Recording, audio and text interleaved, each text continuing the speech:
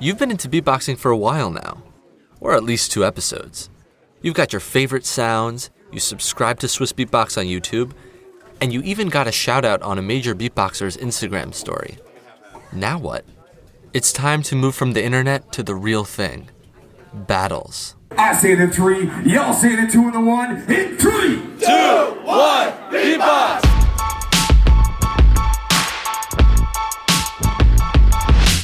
There are people that I've now known for years. We see each other maybe once to twice a year. Every time we see each other, we're like, oh, dude, what's up?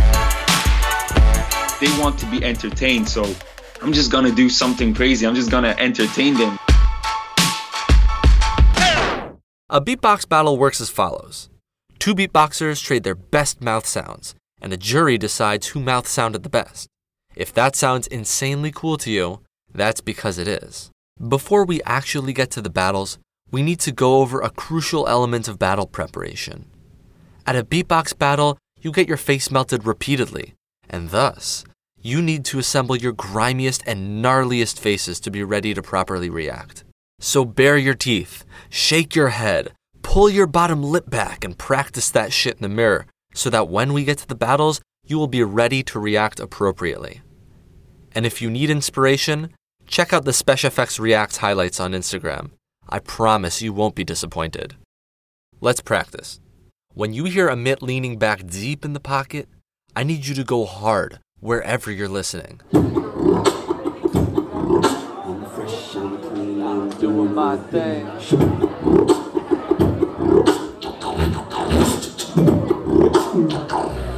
My teeth hurt from clenching my jaw together. How'd you do? The crazy thing is, that's a recording. I can tell you from personal experience, beatboxing sounds completely different live. The snares slap harder, the basses rumble lower, and most importantly, you can actually see the performance. But it's hard to explain to people outside the beatbox community, even if you're a world-class beatboxer. My sister, I would show her videos like every day. I'd be like, yo, watch this, watch this, watch this. And like, she just could not get into it. But once she came to a battle, it was a different story. Since then, she's been like watching all the videos and she wants to come to the tournaments and everything. She loves it just because she's seen it live. That's Elise. He's a 2-time Canadian champion and top 8 in the world at the 2018 World Champs. He sits at home, beatboxing insane fire, and still his sister needed to come to a live event to convince her that it's worth following. So the battles are a crucial event for the community. But everyone has to get there. For some people, traveling to battles is just a matter of booking an Airbnb and hopping in the car. But for other fans and beatboxers like Decoy from Beatbox Talk, it gets more complicated. I was first introduced to the live scene in early 2015. At the time, I was 14, so I had to travel to all the events with my parents, and it took a while before I could get their trust to where I could travel to the events alone. The minimum age to compete at most battles is 16. And many of beatboxing's biggest fans are teenagers whose parents aren't so keen on sending their kids across the country for weekends at a time. I met Vanessa at the American Beatbox Championships. She and her family live in Georgia, and she makes her beatboxing son work hard to get to competitions. My son saves his money, pays for the hotel and the airfare for both of us to come to these events. So, where does he get the money from? Where does he work? Works at Target. It isn't just up-and-comers who have to figure out the money issue. Even One Known, the 2017 American Beatbox champ, had to put together a GoFundMe so he could represent the U.S. at the World Champs in Berlin in 2018. Once battlers have their logistics sorted out, they can focus on the hard stuff. You know, the beatboxing. Brez told me about how he prepped for battles just after he competed in the World Champs and won the French Loop Station title. We are real geeks. I remember before the World Championship, June and July, I literally stopped working. I stopped all the workshops I had because I give workshops, beatbox workshops. And I stopped all my workshops, so I stayed at home and I practiced 10 hours a day every day for 2 months because I just wanted to have the most perfect set possible. You gotta respect that hustle. And I got to enjoy the final product without doing any work myself at the 2018 American Beatbox Championships.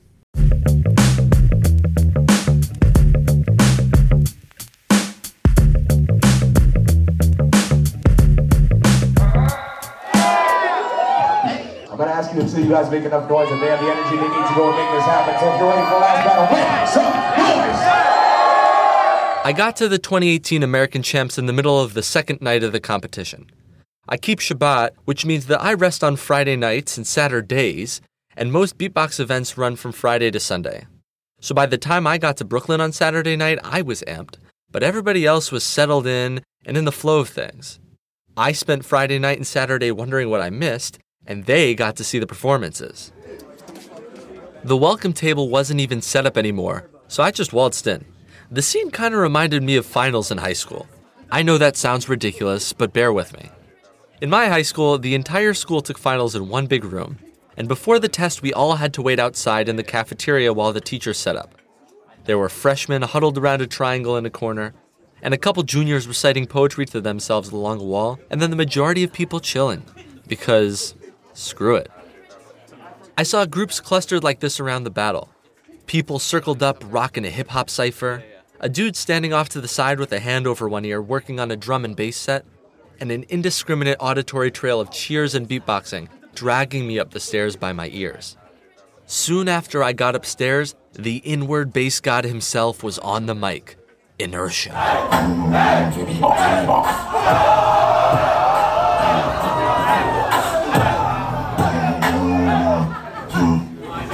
You wish you had it. Part of attending your first battle is adjusting to the live scene. The sounds are different, and you're watching and hearing through your own eyes and ears instead of through a camera and headphones.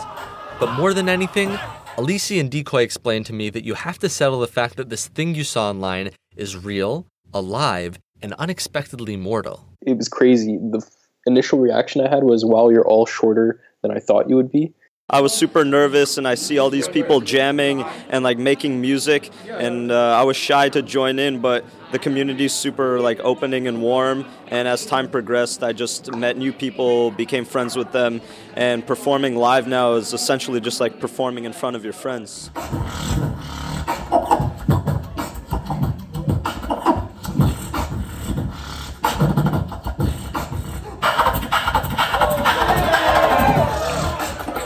That's Bloomer.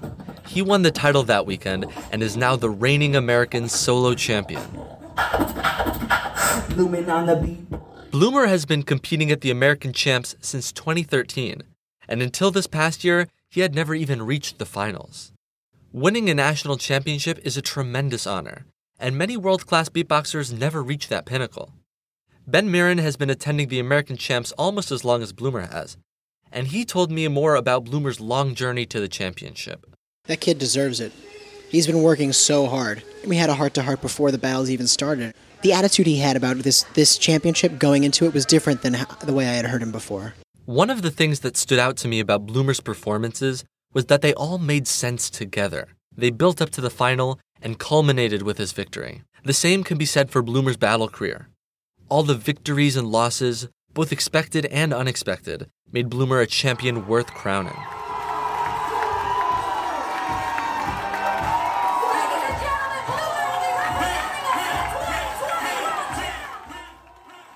Winning the American Champs solidified Bloomer among the best of the best, and his reward is an invitation to the next Beatbox Battle World Championships, which is held every 2 or 3 years in Berlin.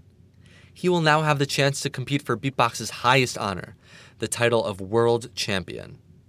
But for every Michael Jordan, there are 100 Brad Wanamakers. The majority of people at beatbox battles are beatboxers too, but they will never be national champions. And that's okay.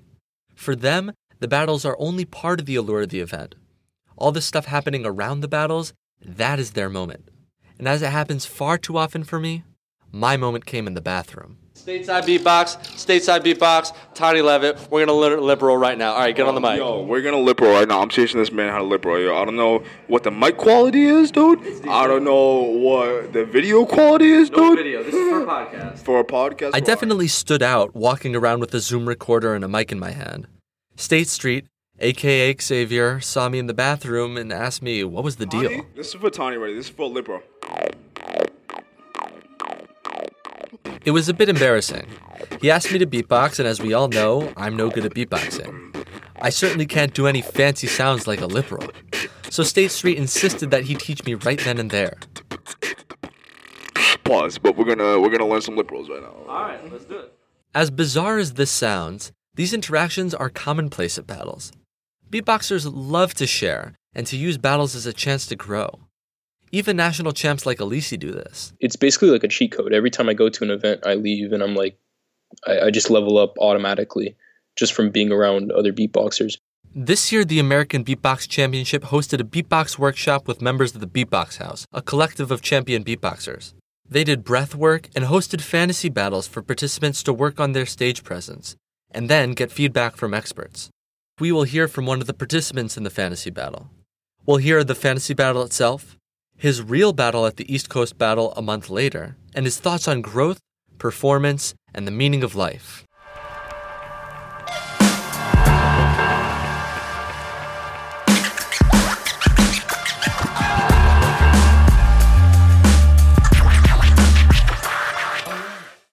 I didn't run it by anybody because I wanted it to be a surprise, but maybe I should have.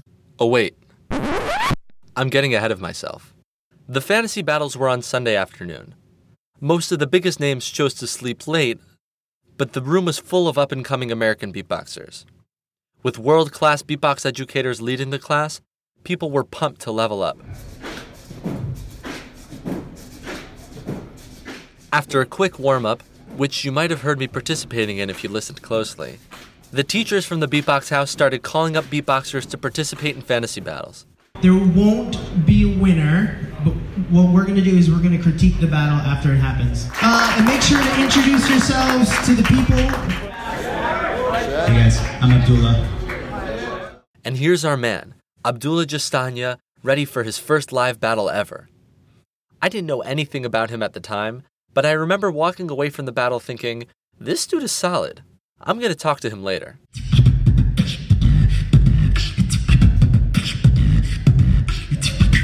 That swing you heard right there gets me every time. You just lean back in the pocket and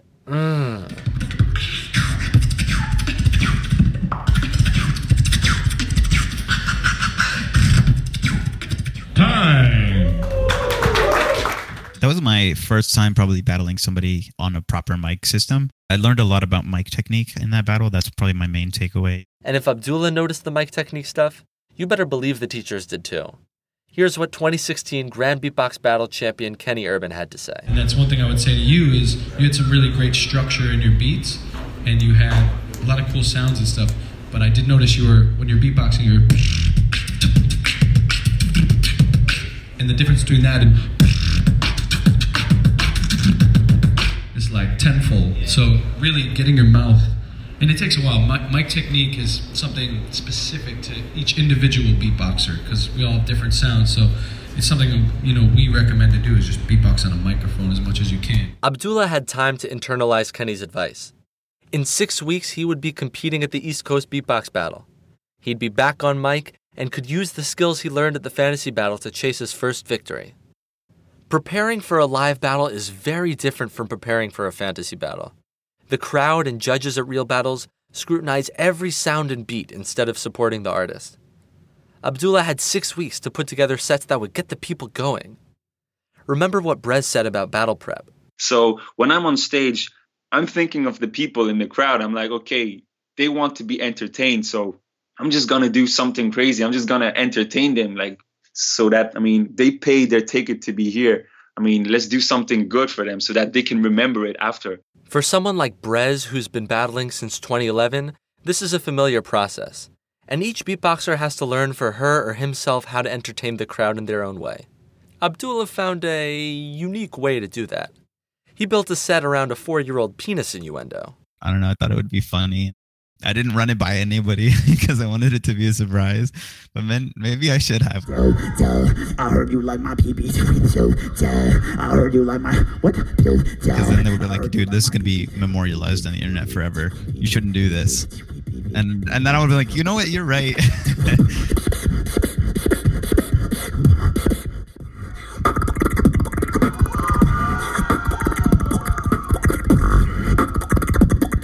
I just thought, I was like, well, pee-pee kind of sounds like the, and I was like, okay, well, maybe this can be something.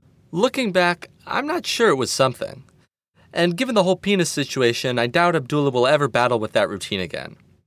But the experience of going to 2 battles in 6 weeks will stay with him for a long time. If I didn't go to New York, I feel like I wouldn't have gone to East Coast. Because the people I met there, I met people from my state in New York that I didn't even know existed. And they were the ones that wanted to drive up to Boston. And they just we carpooled all the way up there. And if I didn't meet them, I wouldn't have, wanted to do that by myself. After competing, just that one weekend, those 3 days, I feel like I've leveled up more than I have in the past year. Beatbox is such a grind. I mean, it took me days to poorly learn a spit snare. If I wanted to incorporate that into a set, I would have had to quit the podcast and only work on that. For Abdullah, and for so many other beatboxers, it's the support of the community that drives them to come to events and to push themselves. I want to go out with something my buddy the Orthobox told me. He just brought this up, unprovoked. Beatboxing, at least when you first start out, is it's a very solitary skill acquisition process. There's such a long period between starting or knowing that you want to beatbox and then getting to a point where you feel comfortable sharing that with someone else. I mean, that process, depending on how aggressive you are with your learning, that can be 3 months, that can be 3 years. So I feel like there's got to be a shout out to those people who are, they're grinding, learning new sounds and stuff. The battles are the biggest events on a beatboxer's calendar, but they are so much more than that. Family reunions, sources of motivation, lifetime achievements. For each beatboxer, the battles provide some sort of magic. No matter if you're competing for a title or just going to learn alongside fellow beatboxers. And someone has to facilitate all that magic. Next episode, you will meet the people who make that possible. The community organizers, the thought leaders, the teachers. All that and more in the next episode of SpecFX. You can find links to Abdullah's battles, Bloomer's championship winning battle, and Amit's Fresh and Clean in the show notes. Special shout out to Kazu from humanbeatbox.com for extra assistance with this episode.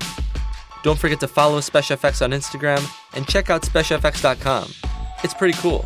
Also, if you want to reach out, we always love talking about beatboxing. SpecFXpodcast@gmail.com. In the meantime, please subscribe wherever you get your podcast and give a nice rating and review. Until next time, I'm Tani Levitt. Esh.